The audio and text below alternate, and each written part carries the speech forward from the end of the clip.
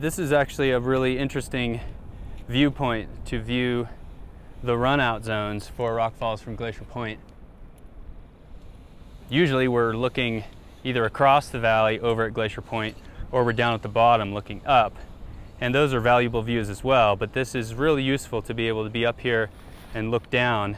And from right here I can see runout zones for about 5 different rockfall events that have occurred, in the past decade or so. The cliffs are eroding very slowly, grain by grain, all the time.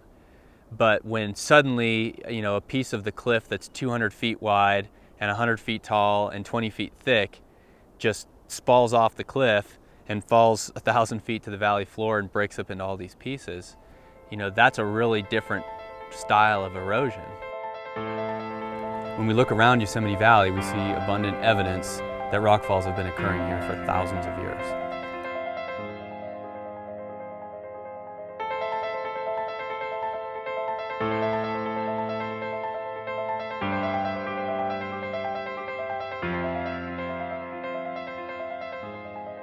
Yosemite Valley is a glacially carved canyon, and since glaciers retreated about 15,000 years ago, rockfall has been the major force shaping this landscape. We don't always know what causes a rockfall in a particular event.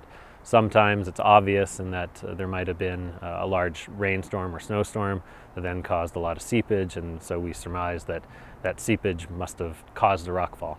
It's not always the case. Sometimes rockfalls happen without any known trigger, so it could just happen on a nice bright summer sunny day. We had decided to rent bikes to ride around the valley. We only here about an hour, and heard this loud thunderous roar and couldn't tell where the sound was coming from, and looked around, and I saw rocks falling off the wall over to my right. Whoa, rock fall, look.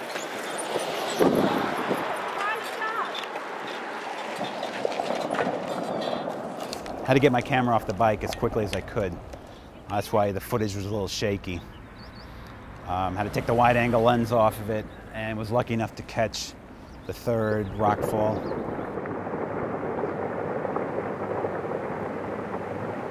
Look at that piece.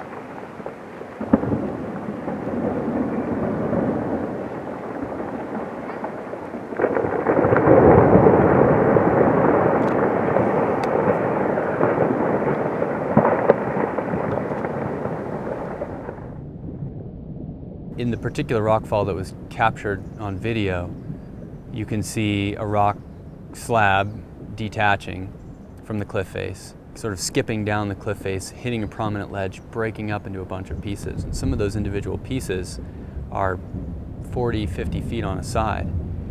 And those pieces then are free falling through the air, spinning on their way down. They fall several hundred feet, and then they impact the talus slope at the bottom.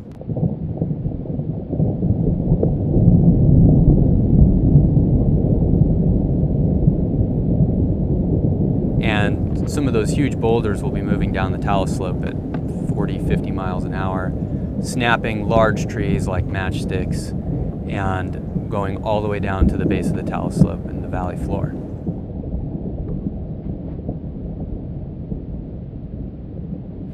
We're standing at the base of the rockfall that happened on August 26th of last year, 2009. And this is one of the rocks that fell from it. I thought they were about that big, because we were about, half mile away. So they didn't seem that big. But now looking at it, they're huge. It's amazing to think that it came down from up there and then bounced, I guess. It must have bounced, right? And prior to August of 2009, this slope had large oak trees on it. But when several thousand tons of rock came down off the cliff and landed in this area and then moved down the talus slope, those boulders basically wiped out all of the trees that were on this slope. And this talus slope leads right down to the floor of Yosemite Valley, and just beyond the edge of the talus slope is the Ahwahnee Hotel. If these rockfalls were occurring in a remote valley, they would be of scientific interest only.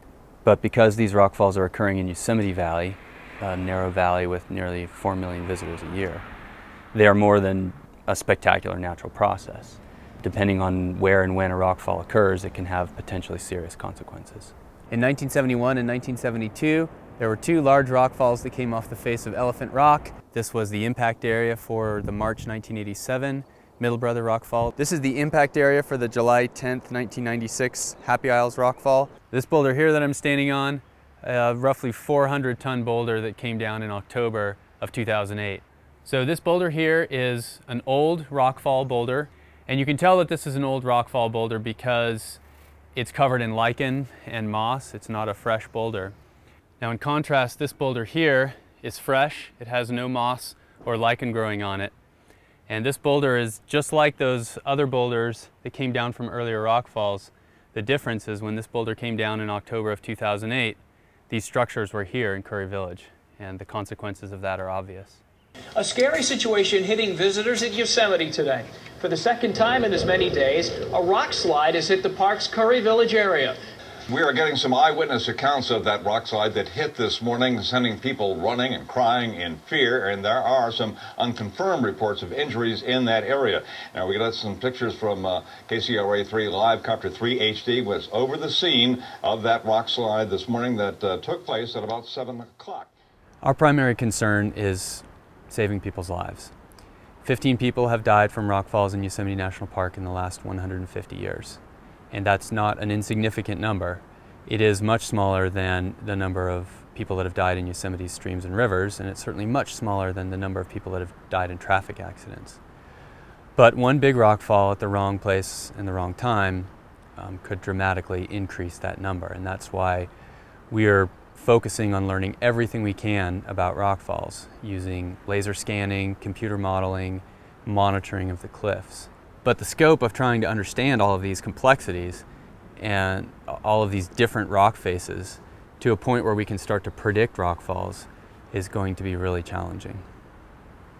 Predicting rockfalls is a very difficult scientific question to go after. It's similar to predicting earthquakes. You know, rockfalls can happen anytime, and so we're interested in determining how often and when and potentially where.